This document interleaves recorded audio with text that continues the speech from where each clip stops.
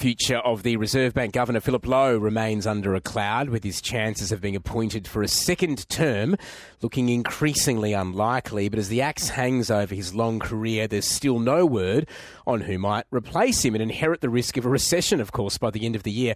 I'm joined now by the ABC senior business correspondent, Peter Ryan. Peter, Philip Lowe is hardly the most popular man in the country at the moment, given 12 interest rate rises since May. So, does he have much of a future at the Reserve Bank? Well, morning, Tom. Unpopular, yes, because like most other central bank bosses around the world, Philip Lowe's been using the interest rate sledgehammer to fight runaway inflation, maybe the 13th hike next month, and he'll probably lose his job because he's been doing his job. Now, the biggest misstep, though, was at the height of the pandemic, infamously signalling the RBA's cash rate would probably stay near zero until 2024. Of course, it's now 4.1%. So, yes, Philip Lowe looks unlikely to get a second term, though there's an extreme outside chance he might get a short extension. There has to be a decision in July. His term expires in September.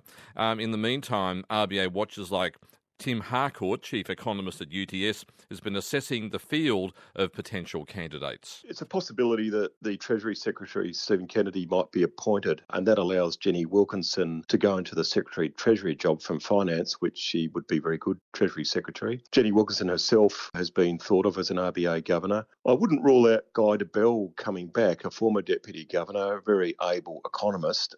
He may be lured back from Twiggy Forrest and Fortescue to be the governor. And there's also a possibility of someone overseas, maybe from the Bank of Canada, or someone from academia. But is there any chance, maybe just an outside chance, that Philip Lowe might get a very short reappointment? Well, if anything, him being reappointed would be now the sort of dark horse scenario, given some of the constant public criticism that the government really hasn't reined in. And I don't think why you'd subject the governor to that sort of treatment if you weren't going to think about someone else. I don't know why you would have allowed, the dogs off the leash, so to speak, in terms of public comment. UTS chief economist Tim Harcourt there. Peter Ryan's with us. Peter, as Tim Harcourt says, the federal government hasn't been totally supportive given the attacks on Philip Lowe. It's interesting what you said a minute ago. He might lose his job for doing his job. I mean, could it be in their interests to leave him there to take the heat, given there is a recession potentially on the horizon? Well, that's another theory, but also a bit unlikely, I suppose, given that the Reserve Bank Review recommends major change and it might take a new person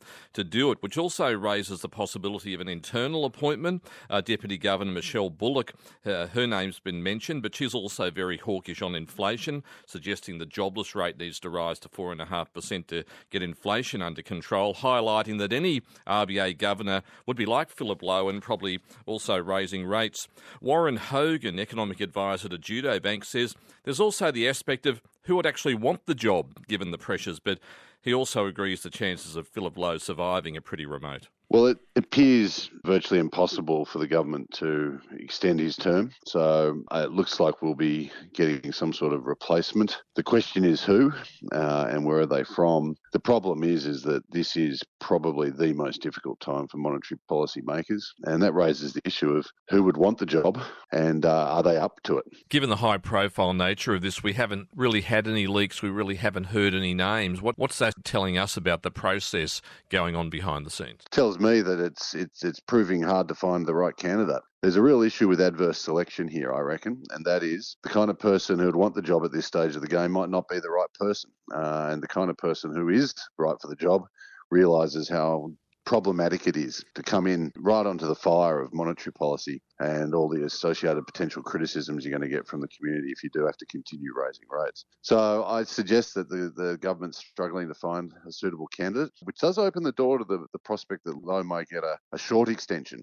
of a year or so. And this means they have to pick the right person. If they pick anyone who seems to be at all politically tainted or biased, then that's a disaster. And I think we'll see that quickly show up in financial markets. So the government's got to be careful here. This is a really important appointment. Yeah, pressure's on, and I guess we'll know soon. Warren Hogan, their economic advisor to Judo Bank. Peter Ryan, if Philip Lowe doesn't get reappointed, what's he going to do? Well, Philip Lowe has said he'll do whatever the Treasurer asks him to do, but if he doesn't get the gig, expect a gracious departure. Of course, $1 million salary means his superannuation's looking pretty good at the moment, so no need to rush, but you'd imagine he'd be in higher demand for academia or investment banking, and maybe even a candidate for another central bank overseas who might need a new governor, given what's going on in the world at the moment. So who knows? I guess we'll see. You're saying you probably won't be out of a job, though. Peter Ryan there, the ABC's senior business correspondent, joining us there.